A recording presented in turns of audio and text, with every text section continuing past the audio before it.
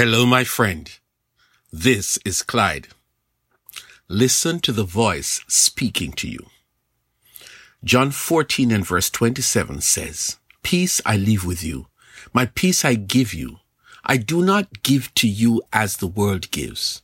Do not let your hearts be troubled and do not be afraid." We're living in challenging times, and the challenges vary depending on where you live. But there is no doubt that we are facing challenges, whatever we do, wherever we are on a given day.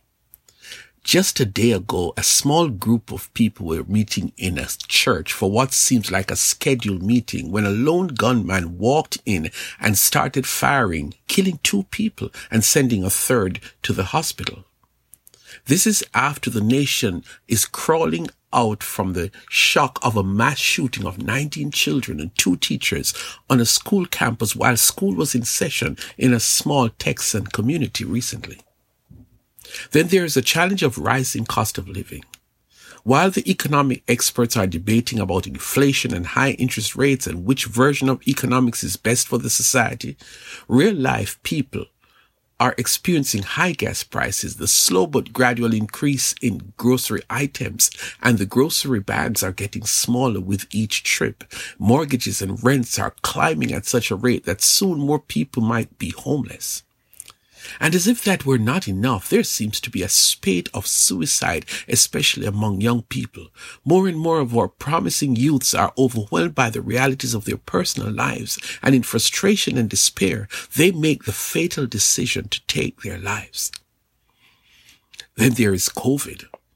Just when you think that it is going, or it is gone, it continues to rain carnage across the community. One more challenge that comes in different colors.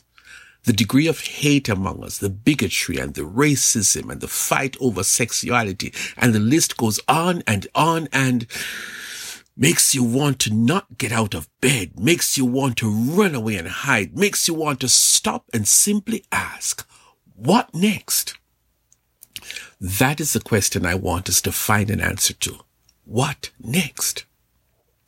Jesus' friends and his close followers, they were facing a dilemma. Jesus was about to leave them for what seems like a permanent departure. You would think that that is no big thing, but these are people who for 3 years were with Jesus. He was not the man they watched on their TV each night or the man who would send them inspirational texts each day. He was their teacher, their leader, their hope for a brighter tomorrow. But now the reality is that he was going to be gone in a few short days. Despair and fear and depression filled their ranks. What does Jesus do? He spoke.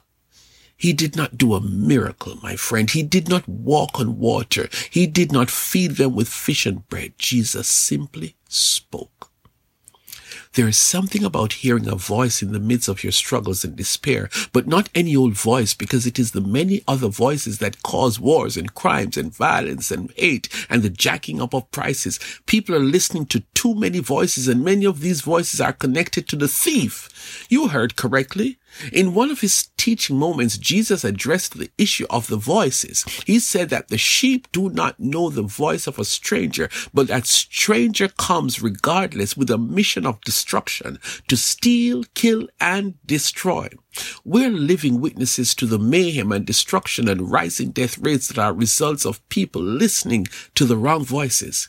In the midst of the chaos, in the midst of the turmoil and uncertainties that we are dealing with, there is one voice, not loud, but compelling. And this voice is a voice of love and compassion. This voice does not come with false promises, and it doesn't pit you against your brother. This voice is calm and arrests your attention. The followers of Jesus, they knew this voice because for 3 years they have heard the voice of Jesus on different occasions. They are well acquainted with this voice, but this time it is different. This time there is no crowd. The 5,000 hungry men plus women and children are not there. They were not out in the public square where so many people wanted him to heal them and do miracles. They were not by the seashore while thousands of people are listening to his teaching, and maybe some people could not hear because the crowd was so large. This time, the voice comes in an intimate setting where just us friends are here in the quiet of a room away from the hustle and bustle of life. Jesus says to his friends, "Peace I leave with you."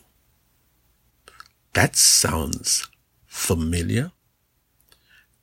Remember the night when we were sailing across the Sea of Galilee and this storm came up out of nowhere and we were fearful that we were going to drown? Remember, we woke him up and he said that peace word and the storm ceased immediately. Do you remember?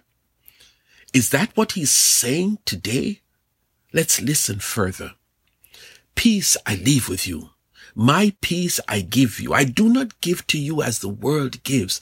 Do not let your hearts be troubled and do not be afraid." Yes, I heard it. I heard the voice and I remember that night on the sea. I remember that all he did was speak the peace word. And just like that, the turbulence and the threat disappeared. I was there and I saw it for myself. Now we are facing a different storm and he's giving the peace solution, a different kind of peace that the political parties do not offer, a different kind of peace that wealth and guns and science and your zip code cannot give. This peace is coming from the man of whom the ancient trusted prophet named Isaiah said he would be called the Prince of Peace. I get it. I totally get it.